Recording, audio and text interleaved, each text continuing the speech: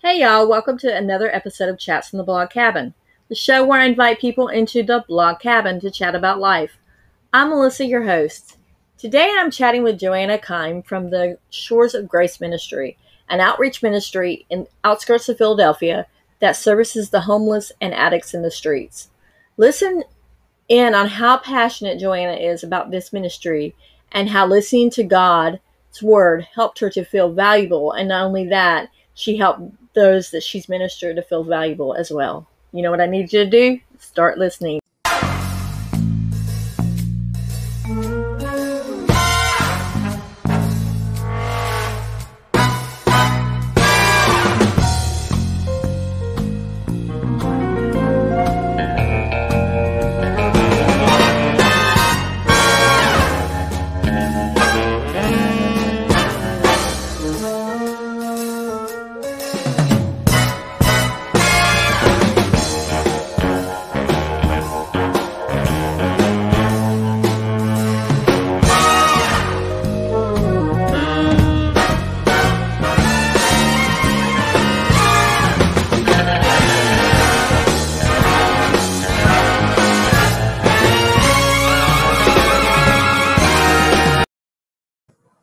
Guys, welcome back to a late edition of Chats from the Blog Cabin. I'm joined by my friend Joanna. Joanna and I met through My One Thing. She has did a spring semester of My One Thing based on the 5 habits of a woman that doesn't quit, and we just kind of hit it off. So, Joanna, why don't you tell us a little bit about yourself? All right. I live in Pennsylvania, and I've not lived here all my life. I've lived in a couple different places, but I've been here for a while. I have 2 biological children that are boys, and then I have 2 stepkids, a daughter and a son. And I'm on my second marriage, definitely with my partner and my best friend. So I'm a preschool teacher. I've been teaching for 25 years, and I thought that was going to be my calling. But I think God has some different plans in store now, at least to add on to that. So that's pretty much who I am.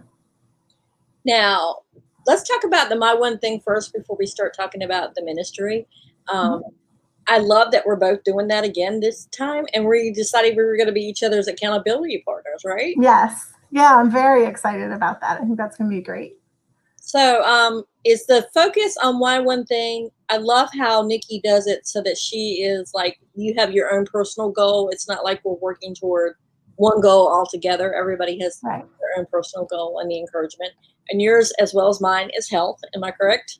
Correct. So we're going to be getting out there, walking and drinking water and going to the bathroom 50 million times a day. Taking good care of ourselves.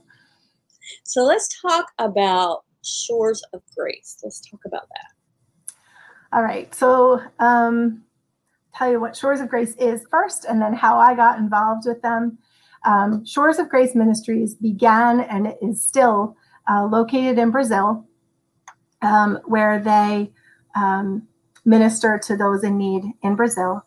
And we became involved with Luke and Allison Billman, who moved from Brazil, where their brother is still doing ministry, to Philadelphia. They felt called to come to Philly and do the same thing there. So they moved into Philadelphia. They started doing ministry work there. And our church is Lighthouse Fellowship United Methodist Church in Glenside, Pennsylvania. We got involved with Luke just through some family connections, people who knew people. And our pastor suggested to my husband and I, when we first started going to the church, that we might be interested in their street ministry. And we heard what they were doing. We thought it was lovely, sounded a little dangerous, and we kind of shied away from it initially. And we have a relationship with addiction and recovery in our own family. We've seen it touch lives. And that little tug kept pulling at us along the way. And then Luke did a training on basically like a school of the streets, like what's it like to minister on the streets. So we went, We were really excited to go. I got sick while we were there. It was just a couple-hour thing, and I couldn't make it through and had to go home. But it lit the fire, no doubt. Definitely started to get interested. And so some folks from our church decided to go and see what they were doing. And initially, they were setting up on Friday night, one Friday night a month, setting up a movie screen in Hope Park in Philadelphia, and doing a movie night. And it's important to explain who we are ministering to. So the people that live there or spend time there are addicts and the homeless. They initially had set up home under the train tracks in Philadelphia, in the area in Kensington. And the city of Philadelphia brought bulldozers and cleaned that out a couple years ago. When they did that, all those people just moved to a different place. So that's not how you cure addiction. So that's how you move addiction. So a lot of them moved to different places in the city, and Hope Park is one of those places. It is not really a park. It is a block that should be a park. And it did have a fenced-in back area where a lot of them were living in tents. And then out in the park area, we would come, clean up the needles, clean up the trash, set up a movie screen, and show a family movie. And it was amazing. Community members came out. The homeless were there. Addicts were there. We would bring snacks, some clothing, that kind of stuff. And for a brief period of time on those Friday nights, it was a park and a place where even parents in the neighborhood were saying they've never felt that in their neighborhood before. And that really is our purpose, is to go there and disrupt that environment. There are multiple drug corners in that block radius. And our job is to come there and make that a little harder to do, to bring some light there where there's a lot of darkness. So that's what we were doing. And the pandemic has changed that a little bit. Yes. So yeah. How has it changed it? So it is a very hands-on ministry. We do a lot of love. It is very important to us that that they feel the love of Jesus, that they feel the love that's been given to us, that is often not given to them by other people. And so it's a very hands-on ministry. We hug, we shake hands, we look them in the eye, we ask them their names, we listen to their stories. And just to put this out there, because this is a question people ask us all the time, they have to do nothing to receive what we're giving. There are some ministries who will ask people to give your life to Jesus and then you can have this or whatever. And that's not what we're there for. We're there just to love them. And so we love everybody that shows up there. So that's kind of hard to do when you're not allowed to be near people. So immediately my husband and I knew we needed to change what we were doing, and we wanted to do something because of the population in our church and other ages and exposure to illness and all of that. Most people were not comfortable going. So we decided we were just going to make sandwiches and go and drop them off. So I packed them all in cardboard boxes, wrote, "Jesus loves you, we love you, God loves you," and left them and took them and dropped them off. We stayed for a few minutes the first time, talked to them, and that was pretty much it. But that quickly became awesome. And, to me, it's one of those times where God asks us to do something that seems impossible or too small or little. And our little yes turns huge with him in it. And so our little yes turned into going every week. I started a Sign Up Genius on Facebook and put it out to our church and our community.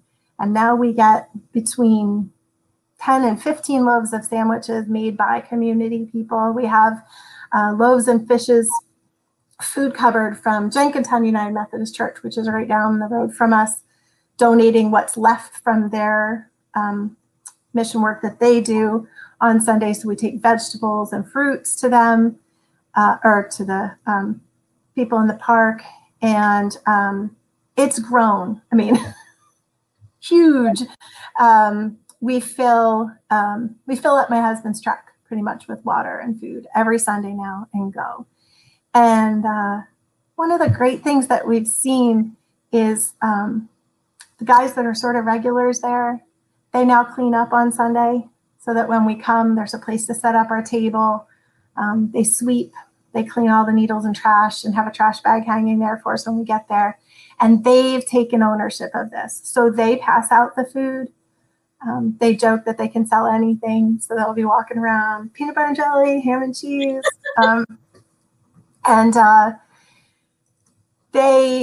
Where before it was just us coming and doing a thing, they've really invited us into their community and their home. We have great conversations about faith, about life. They are our friends. They are our family. When my husband and I went on vacation and weren't going to be able to go, they asked us to send them pictures of our family on vacation. I can't even explain it, because if you had told me a year ago that I would have this group of people in Kensington that meant this much to me, I never would have believed you. But it has really turned into an amazing thing. And it really took just that little yes. It's probably the best day of my week now. It's going there. So that's where we are now. And I have no doubt that this will continue to grow. And we just keep praying a little more. I see the question, could we use homemade masks for them? Yes. We give out masks every time we go. We have some people that donate homemade masks. We have people that donate to the ministry, and we've been using some of that money for that, for disposable masks. But they love the homemade ones because it's another sign that someone loves them. The scary thing about addiction is that it is so coated in shame. Mm-hmm. And this belief that you're not worthy, that you're not loved, it lies to you. It is the enemy lying to you every day. Sorry, forgot to tell you the part when we introduced me that I cry all the time. But we want them, even if it's for that brief moment that we're there, to feel completely loved, exactly as they are that day. And often we'll get people information about going to rehab, and a little interesting tidbit that if anyone wants to help us with is it's really hard to go to rehab on a weekend if you don't have private insurance. The hospitals only do walk-ins 9 to 5 on Monday through Friday. So you can only have that glimmer of hope from 9 to 5, Monday through Friday. So that's a little frustrating. So we give them information on how to get connected with rehab. But we tell them all the time, if you're here still next week, that's okay. Yeah. We still love you. If it doesn't work out, we're still going to be here, and we're still going to love you. And that's something they've never felt before or has been stolen from them. And that's just really important part of it all. What's the demographic of people that are normally there that you see? It's very diverse. There are definitely more men than women, but not a whole lot. We don't see many children, thank God. They live in the neighborhood and in the community. And we've made some really great relationships with those families and provide them with groceries when we go. But as far as race, ethnicity, it really runs the gamut. Age. I feel like anecdotally, since the pandemic started, there's probably more in that 20 to 30 bracket than there used to be. I feel like people who probably had, not necessarily the most stable job and already had an addiction, lost their job and are there now. That's just sort of a general feeling I have. I can't prove it, but that's kind of where that falls. Now, walk me through the very first time that you went, because I know it had to be a little scary. You had to lean on your faith a lot, I'm assuming, because you hear horror stories, and Hollywood has kind of sensationalized addiction a little bit. So walk me through that.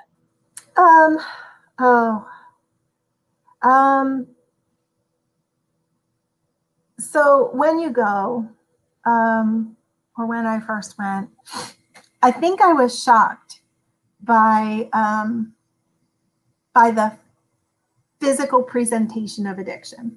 Needles in the grass, people who clearly couldn't open their eyes but were still trying to talk to me, people that couldn't walk, a lot of leaning over, falling over.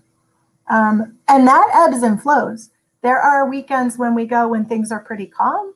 There are weekends when we go when we see a lot of like near overdosing. And a lot of that just has to do with the potency of what's going around.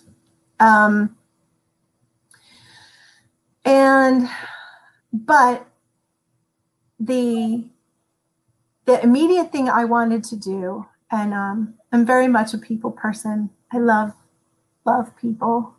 I wanted to touch them. I wanted to hold their hand. I wanted to look them in the eye. And once you do that, the humanity hits you hard. And that, I think, is what sucked me right in is, they might be sick. They might not be the cleanest person you've talked to, but they are humans and they want to be loved. And man, do they want to tell you their story. So, so many of them just want to talk to you. And when you tell them your name and you ask them their name, they have value. There's moments when things are, I want to say afraid. I don't think I've ever been afraid going there. And I truly think that's because Jesus sends me there. So I'm not afraid when I'm there. There are times when we are more alert. My husband would tell you I'm probably a little on the naive side when we're there. I tend to be very focused on the people and very focused on what we're doing. And I sometimes miss the peripheral. He's very tall. My husband is 6'7", almost 6'8". And so he kind of oversees everything and keeps an eye on things. But most recently, I've felt extremely safe. And the guys that we meet when we get there, the ones that help us hand out the food. In fact, 2 weeks ago, Todd had to park a little further away. So we set up the table together, but he had to go get the rest of the stuff. It was just the two of us. It was a weekend that no one else was able to come. And he said, "Are you going to be okay here?" And one of the guys said, "We've got wifey. She's fine." and they do. They have my back. I have no doubt that they would not let any harm come to me. So they're my family. We know them by name. And I feel completely safe with them. It's interesting to watch the pull that the physical draw that chemical dependency has on them. The one day we were there, we were having a great time. It's fun. Like the guys joke around, we have fun. And all of a sudden we heard commotion down the street and I couldn't figure out what we were hearing. And all of a sudden there were maybe 2 guys with us. Everybody had left. People were coming from the next block down and walking. And it turned out, apparently, the dealers give out free samples. So to keep people hooked and to keep people hooked on their product. And that's what was happening, was they were calling for free samples down the street. So, that's crushing to see. And it makes you realize the weight of the enemy that you are fighting. But then we see beautiful, beautiful things happen.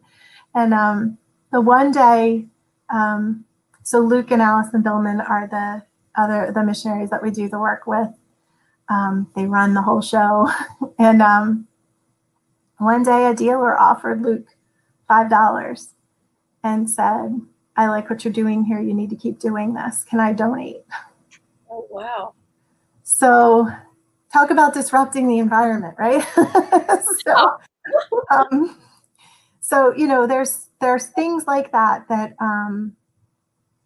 just are the times when you just see, you know, that we are making a little headway. You know, we've sent guys to rehab. It's just great. And I think the most important thing we can do when we're there is to listen. My pastor always says, sit at the feet of Jesus, watch what he's doing, and join him. Wow. Ever since I've started doing that, my life has changed. And see, here we go. and I don't even bring tissues. So one of the things that I've seen happen as a result of that, my husband, it was a really hot day, as we've had a lot lately up here. And he said he heard God say to a guy, this guy walked by us. We asked him if he wanted anything. A lot of times people say no, and then they come back. And had a feeling he'd be back. And when he walked past us, he was walking with his eyes closed, not the safest way to walk, and not doing well. He did come back by, and my husband heard God tell him, give him water. So he took him a bottle of water, and he said, could you use this? And the guy said, put it in my hands. And so Todd put it in his hands. He said, no, put it in my hand. And this was either the weekend of the riots or the weekend right after. So things were a little different, not so different right where we were. About 5 blocks away, the city was on fire, but wow. Not where we were. And so he held out his hands, and Todd put water in his hands and helped him wash his face. And here I look down the street, and there's my husband washing another human being on the street. All because God said, give him a bottle of water. And so to me, it's just how you do it. And you know, people ask me, are you afraid? And I'm not afraid, because I truly think this is where we are supposed to be. And I love it. Now, you said that one dealer responded with giving money, but have other ones come out and kind of maybe threatened or anything like that? Or have they just kind of left you alone? They pretty much leave us alone. We feed them too. So, you know, it's, we give anybody who is nearby water. The police sometimes will be parked down on the corner. We'll drop it off to them too. But no, I mean, they pretty much, I'm a little on the naive side. I don't always notice them there. So, but for the most part, they've just left us alone. And we did have an interesting thing happen it's probably been a couple months now, where both of us feel like, I think God speaks to us the way we will understand. And often for me, that's in images. And we were getting ready to leave one day, and there was a guy on the side of the road not looking good, looking like he was overdosing. And we carry Narcan with us, and it was right at the beginning of the pandemic, and the last thing you would do is Narcan somebody. That's a little close quarters thing. So my husband was thinking about it. We had it in our hand. We're in the truck. We're not sure what to do. And just then somebody else, like some guys from the street, came and were helping him, and he was okay. But we both looked down the street, and we could see a group of dealers standing there with almost a look of pride on their faces. And at first, I got angry. And then God reminded me that they are his children too. And that they are broken too. and that the pride that we feel about one thing is just the same as the pride that they're feeling about that at that moment. So this has been very eye-opening to me in those kinds of ways. Really recognizing that we are ministering to them as much as we are to everyone else. We are showing them the same love that we are showing everyone else. And hopefully they will feel it. We had a young boy the other day come by, and he stopped and he just said, I want to thank you. I want to thank you for what you're doing. He said, I wish I could thank you 1,000 times. And this was a kid who looked pretty good. So my guess is might be on the dealer side of things, dressed pretty well, cleaned up pretty nicely. So my hope is that we're touching them too and showing them the same love. Wow. I mean, honestly, the courage, I'm not saying that, they don't need to be ministered to. By all means, everybody needs to be ministered to. But a lot of times when you're walking into the streets where there's a drug problem, most people tend to do it. And I love that you can see how passionate you are about it with your tears and the conversations that you're having. But what about the success rate? Because you said you had some people go to rehab. Have you seen them come back and use again, or? Some things we see again, some we don't. And I think that most of them we don't keep in touch with. So it's more like, here's some information and off they go. The way I see it is we're planting that tiny seed no matter what. And addiction is a crazy thing, and for many people, relapse is part of that story. And the first time isn't always the time. So just giving them that little seed to get started. And that made me think of something. Someone asked me recently, are we enabling them to stay there by feeding them? Oh. And I think that's a really important thing to address, because I think that's an understandable thought is, are we making it possible for these people to live on the streets? I will tell you right now, they will do it anyway, and they would just die doing it. I spoke to a guy I guess it's been a couple months now, before the pandemic, who said he was talking to me about his addiction and how he ended up where he was. And it's important to note, nobody grows up saying, I want to be an addict when I grow up. Most of these people have some sort of story. They were hurt. They were abused. They were given drugs by somebody else. And that's how they got hooked. Nobody chose this life. And it really, this guy was telling me he had a bed to stay in a shelter. He said, if I don't stay there, if I'm missing for 3 nights, they'll give it to someone else. He said, today is night 3, and I might not go back. He said, isn't that crazy? I have a bed to sleep in, and I might not go because what I need is here. Mm. And so the food is not what this is all about. The sandwiches is not what this is all about.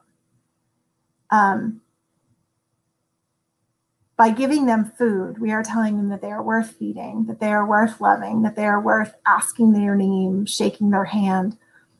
And that's what plants that little tiny seed of hope inside them that might lead to, I don't want to live like this anymore. I don't want to be ruled by addiction anymore.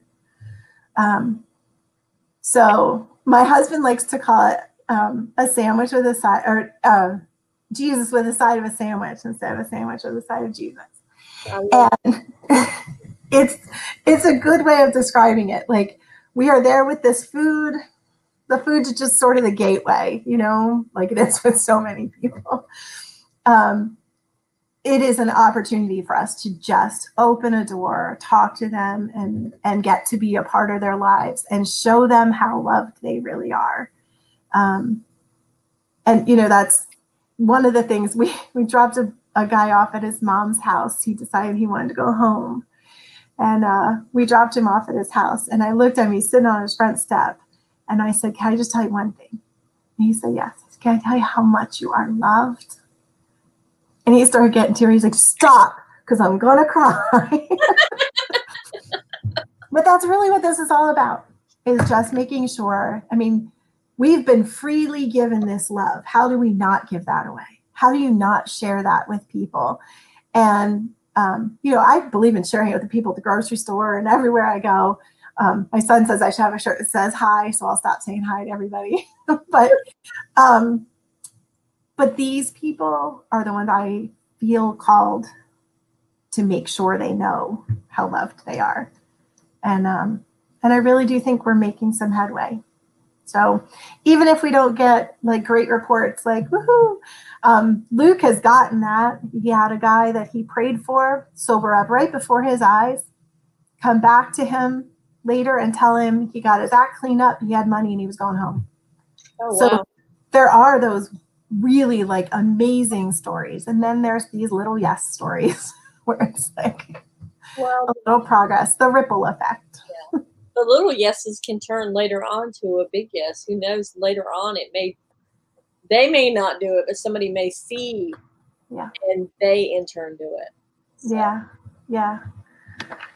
It's been wonderful, and it's great to be paired with organizations that are so willing to do this. Luke and Allison are beautiful people. They also minister to they live in a part of Philadelphia that's struggling also. And they do family dinners at their house where they invite anyone off the street in their community to just come in and eat dinner.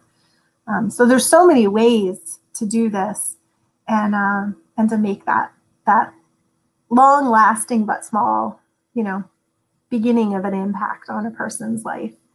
Saying, hey, come on in, eat at my dinner table, Yeah, because that's not something you hear. A lot of people inviting a homeless person off or addiction off the streets to come in. I tell you, it's a good time. Those dinners are fun. We haven't been to one inside, but we've been doing, they started doing them again outside since the things have eased up a little bit here for us. So yeah, they're a good time. And our church has been wonderful. They haven't been able to come, but they have donated so much to us and made that possible. And our community has been incredible.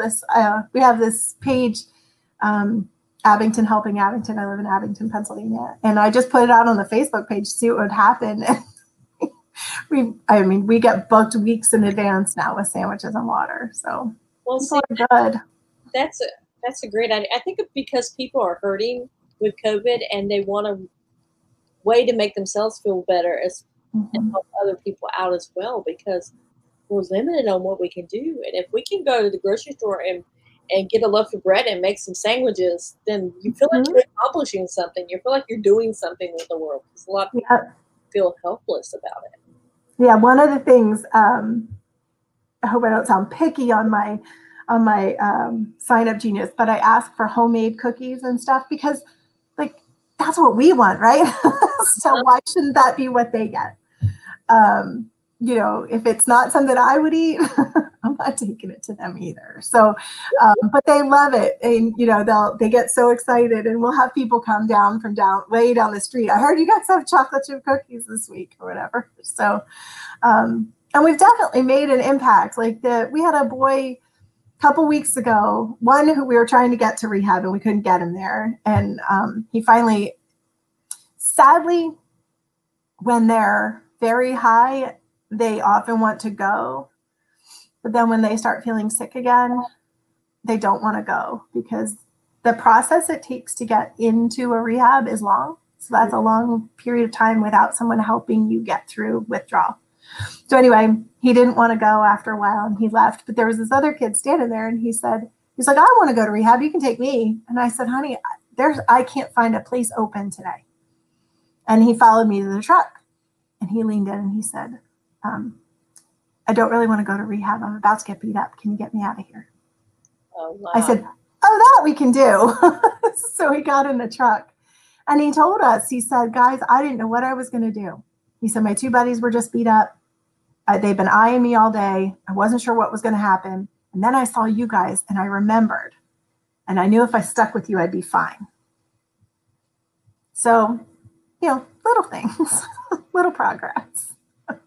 You go to minister for one thing and you end up ministering. Wow, what God can do. Mm-hmm. Yeah. I feel like every week there's some story. Sometimes it's huge.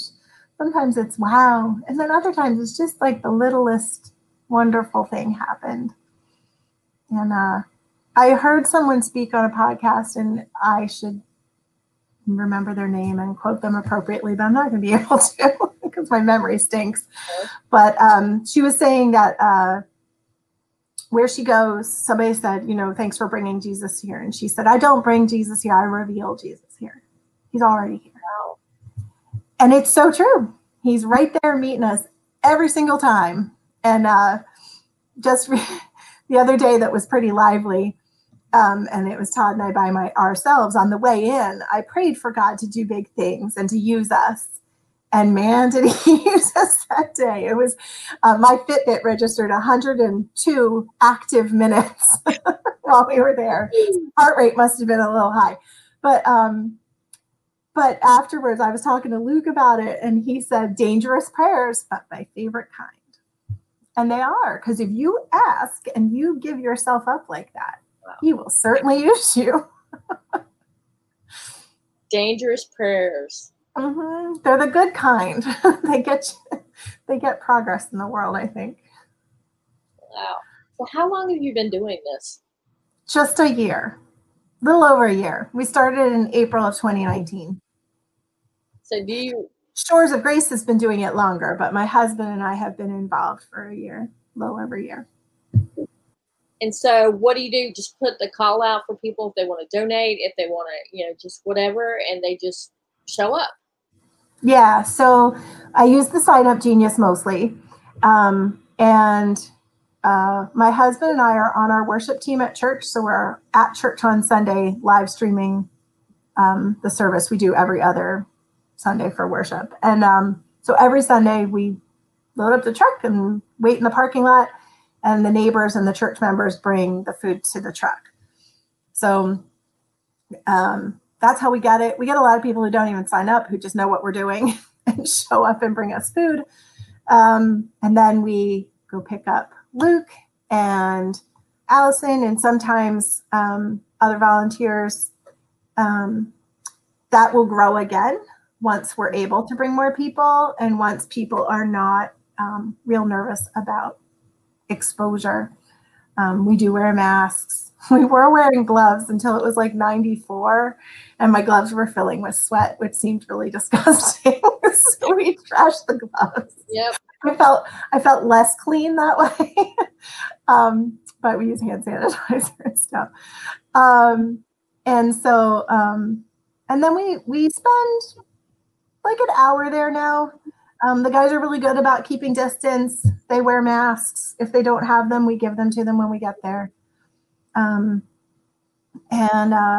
that's how we get the physical donations. And then people donate through our church, and then through Shores of Grace.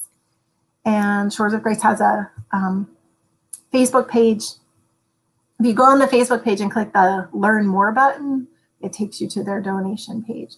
So if anybody's interested in helping out that way and not close enough to make sandwiches, we really appreciate it. A friend of mine just made a nice, generous donation 2 weeks ago, and we were able to get really nice, big Coleman coolers.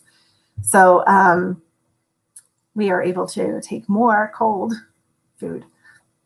So let's talk about, since you've been doing this since April 2019, winter months.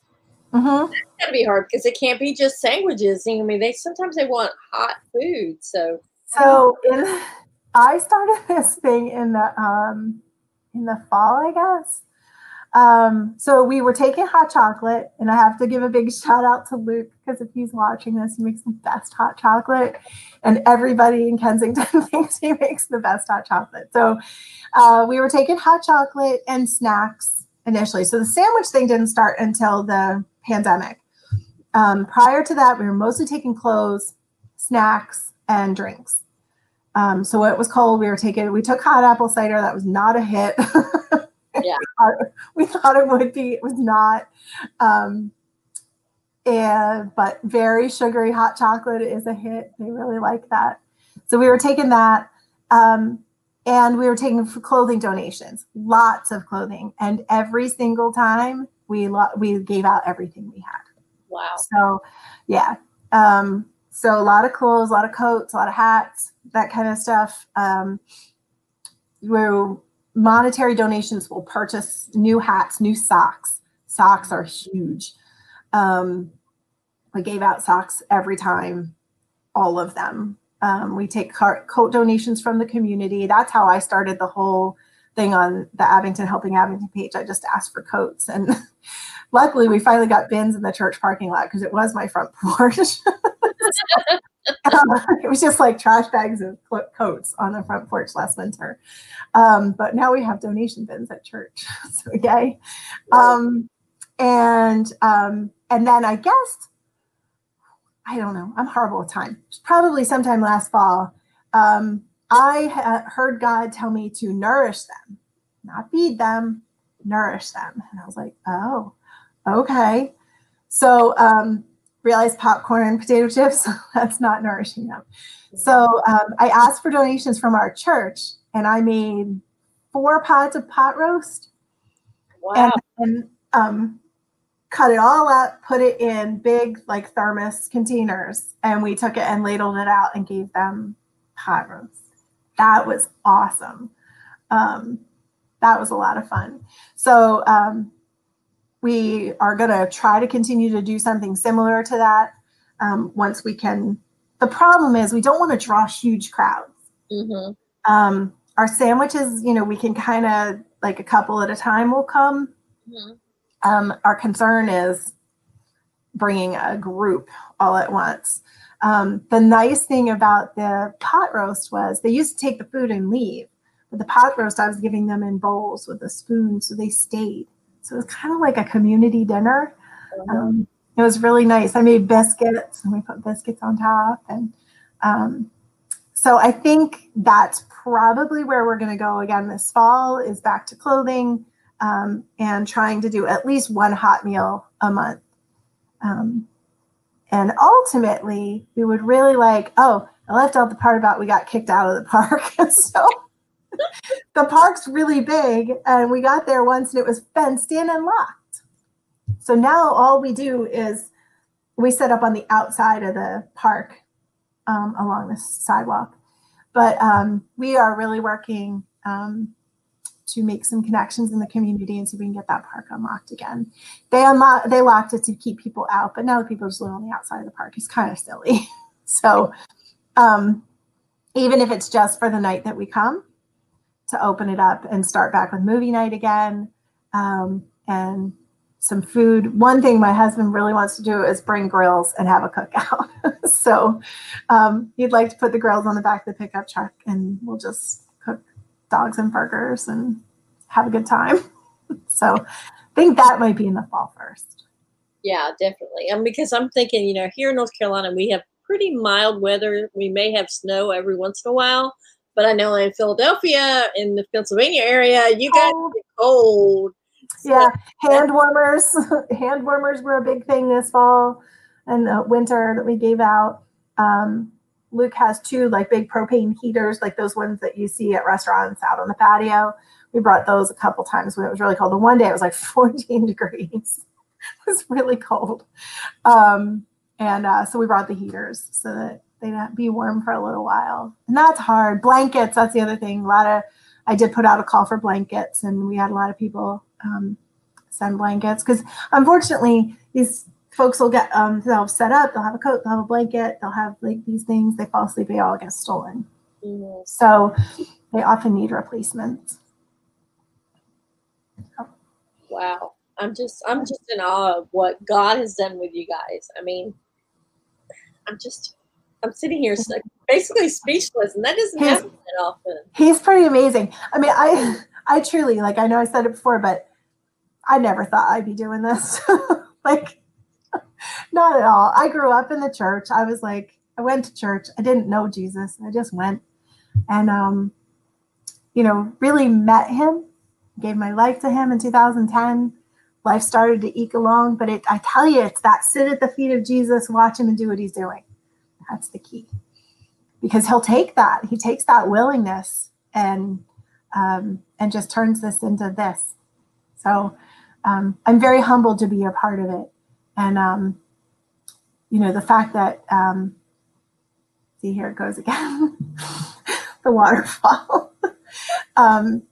The fact that he's letting me be a part of what he's doing there is pretty incredible.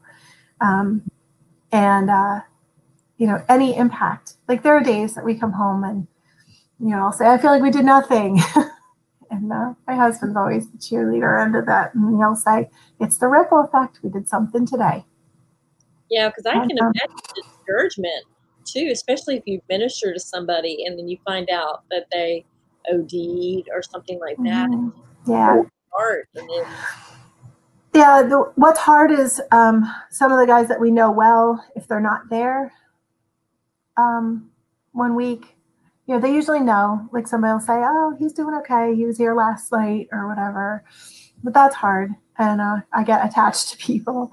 And I also put a call out on Facebook for families. So since we're in the Philly suburb, addiction has spilled out here. Mm-hmm. I don't know if anybody's heard the term, but that area in Kensington is considered the heroin hub. It is bad, very bad. And so it kind of has reached the suburbs of Philly. And so I've asked people if they're missing a loved one to send me a picture because we see a lot of faces. And I have yet to see anybody, but I'll give the pictures to the guys and they'll tell me, oh, he's down there on that corner. I saw him last week. He's doing fine. And then at least I can message their families back and say, he's okay. Somebody saw him a couple days ago. Because that's frightening, to have a family member missing like that. And the other couple weeks ago, I got to have a kid call his mom. So that was hard. Standing there on the phone, trying not to cry, saying, I have your son on the other line. You want to talk to him? She was like, yes. So, there's times like that it all pays off. I love how you said that they'll actually, they trust you enough to know that you're not trying to disrupt their lifestyle, but, like for seeing somebody, if they've seen this person and they trust you enough to say, yes, we have, he's doing great. Whereas most times you wouldn't say that, especially if a person of authority walks through the neighborhood, they would say, no, I've never seen him before in my life. No, won't even look at the picture. But the fact that they trust you enough to look at that picture and to tell you if they have seen them or not, be truthful. Yeah, I can say I think if I had done that prior to the pandemic, prior to the going, and that's the other thing I don't know if I mentioned, we started going weekly, so that's changed things a lot. But prior to that, I don't think they would have felt comfortable. The trust would not have been there. But I think now they know that there is a lot of trust. It comes in little ways of showing them respect. A lot of them are Muslim, so we do not bring any pork products with us when we go. Just things like that, respecting their faith and what's important to them, and telling them that, little things like that show them, we won't take rotten food. Like, yeah. We got a container of oranges the other day and the whole inside was rotten. And I was like, no, because I wouldn't give that to you, So just little things like that have helped build that trust over time. And it's interesting, where we are is kind of a main street, and then there's the two side streets. And the one side street is a lot of homemade tents and people actually living along there, and abandoned homes and people living there. And that's not a place you would just go safely. And but I have had people say to me, there's one lady that I see often there, and I asked about her, and they're like, oh, she's around the corner. And I said, well, can you give this to her? And they said, do you want to take it? And I went with her, with this woman, and she took me over there. And it's a whole different world over there. It's a lot of open air drug use on that side of the street. And but that they trust me enough to take me over there and let me come and see her there. Little things like that are, building that trust. We're doing that hopefully with the community there, the neighbors. Initially, they like kind of eyed us from across the street, like, what are y'all doing here? And because, there are people that live there. And but lately we would ask them if they wanted anything and they'd say no. But we've been bringing them produce, so things they can use to cook in their own homes. And that's been really fun. Like they're excited about. My husband now knows the names of all the neighbors there. And we pack up bags of groceries for them when we go and drop that off to them. So little, like that, like I said, just a little bit of trust, knowing that like we're here to do something good in your neighborhood. We're here to make this a neighborhood again, and a place that people can come out and safely live on the street and hopefully use the park again. I mean, I had a picture that I'm sure God gave me of the park a couple months ago. And I was looking at it from the fence line, like into the park. And there were all these beautiful yellow flowers reaching out, like real thick along the edge, and then reaching back into where they used to live, where it was pretty dark. And I realized that like the flowers were coming from the guys along the fence handing out the food. And like that all this goodness was going to be spreading. And that's what I see is like maybe someday a garden in there, an actual park where children can actually play safely, where we don't have to clean up needles first. And, I try to kind of stay in the moment with this because I don't know what God's going to do next, because I didn't know what he was doing a year ago. But if we continue to, prayerfully follow along and see what he has in store, I think it can be really amazing. So I'm excited to see. It sounds like it's amazing ministry, and you can definitely tell that it has touched your heart. And I love how you said that people need to know that they're human beings. They need to be made to feel like they're human again. Because a lot of the times society just looks down on them or overlooks them, like don't even see them. And the fact that you go out there, you not only feed them, but you feed their body, but you feed their soul as well by looking them straight in the eye and having conversations with them. That's just me. It's so inspiring. I mean, there's somebody's son, daughter, wife, husband, and they didn't ask to be there, and I think it's hard sometimes for people to understand addiction unless they've seen it face to face. And it really is not a choice at that point. These people do not have a choice.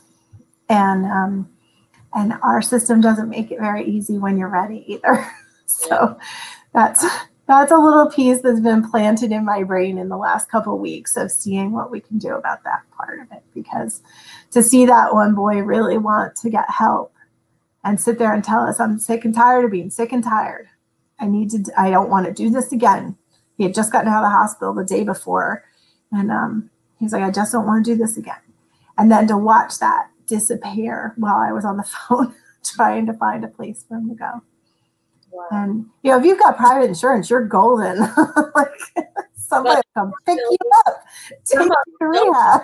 Most of them don't have private insurance. Most of them don't have insurance at all. No. And it's possible, but not easy. So, and often that little glimmer of like momentary readiness, if you don't grab onto it, then it's fleeting and gone. And I wish we could find a way. And I think that's something I need to start to figure out. a way to make that possible. My guess is it's going to be through like private places. I was just listening to a podcast the other day about a guy in California who, if people will get there and commit, they'll give them a year free in their rehab. And I was like, ooh. So I think that's something I need to start paying attention to. I know here in North Carolina, in the Raleigh area, the Raleigh-Durham area, there is a place called Healing Transitions, and basically they act as a rehab and as a place for people to get college, get job skills, everything else. And so a lot of the times the police officers now are taking the addicts that are having to go through rehab to them first, instead of taking them to the hospital or to the jails, because it's helping the overcrowding in the population and the jails and stuff. Yep. I mean, these guys are gifted. Let me tell you, they can sell a sandwich. Like, they're very bright, intelligent, what's the word I'm looking for? Creative. We'll put creative. That's people, who really like, they have so much skill and could give so much to the world. So yeah, some sort of something like that would be really good. Well, Joanna, I want to thank you so much for coming on today and talking about the ministry. Tell people. Thanks for having me. Tell people how they can get involved with it. Okay, so if you're in the Philadelphia area, you can send an email to the email. That email address, I think, is at the bottom. If you really want to like hands-on help. If you would like to help out in other ways, we can always use prayer. Always ask God to do big and amazing things with these hands that we've been given. That would be awesome. We can always use that. And then any financial support is so welcome. And the Facebook page that's scrolling at the bottom is the Shores of Grace Facebook page. And if you just want to go and check out like what we're doing, I post there every Sunday when we're done. So there's pictures of me with my buddies there. There's pictures of all of us doing what we do. But if you go on that Facebook page, there's a button that says Learn More. If you click on that, that's the donation button. If you were to Google Shores of Grace, it will come up. You will mostly get the Facebook page for Brazil. The ministry in Brazil is huge and wonderful and amazing. And then you'd have to like work your way down to find Philly in there. But probably the quickest way is through the Facebook page.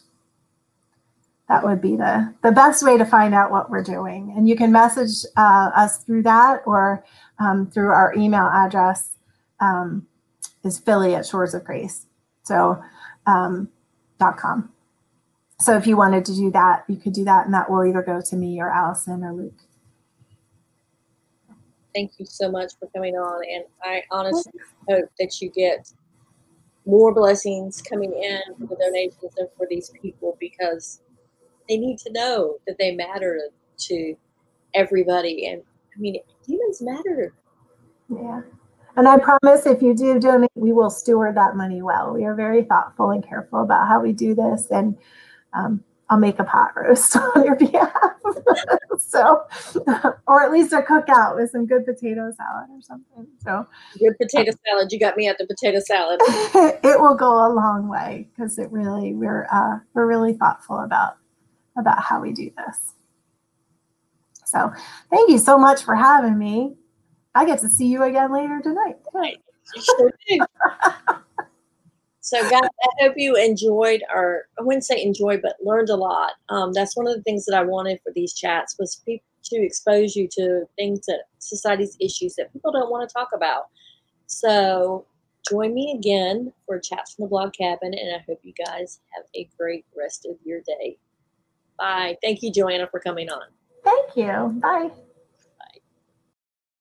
Wow, what an episode. I really didn't have to ask a lot of questions because Joanna told the story so well. Reaching out to the forgotten people in society is a calling for sure. I will add the contact information in the show notes if you're interested in donating or volunteering to the Shores of Grace. And remember, I have turned these chats in the blog cabin into not only this podcast, but Facebook Live and YouTube. So if you want to see the faces behind the voices, check out Facebook Adventures of Frugal Mom or YouTube Chats from the Blog Cabin channel. Thank you for being part of the Chats from the Blog Cabin podcast and family. Don't forget to subscribe to the show and to leave a rating or review. Hope you have a great rest of your day. Be blessed, and remember, keep chatting.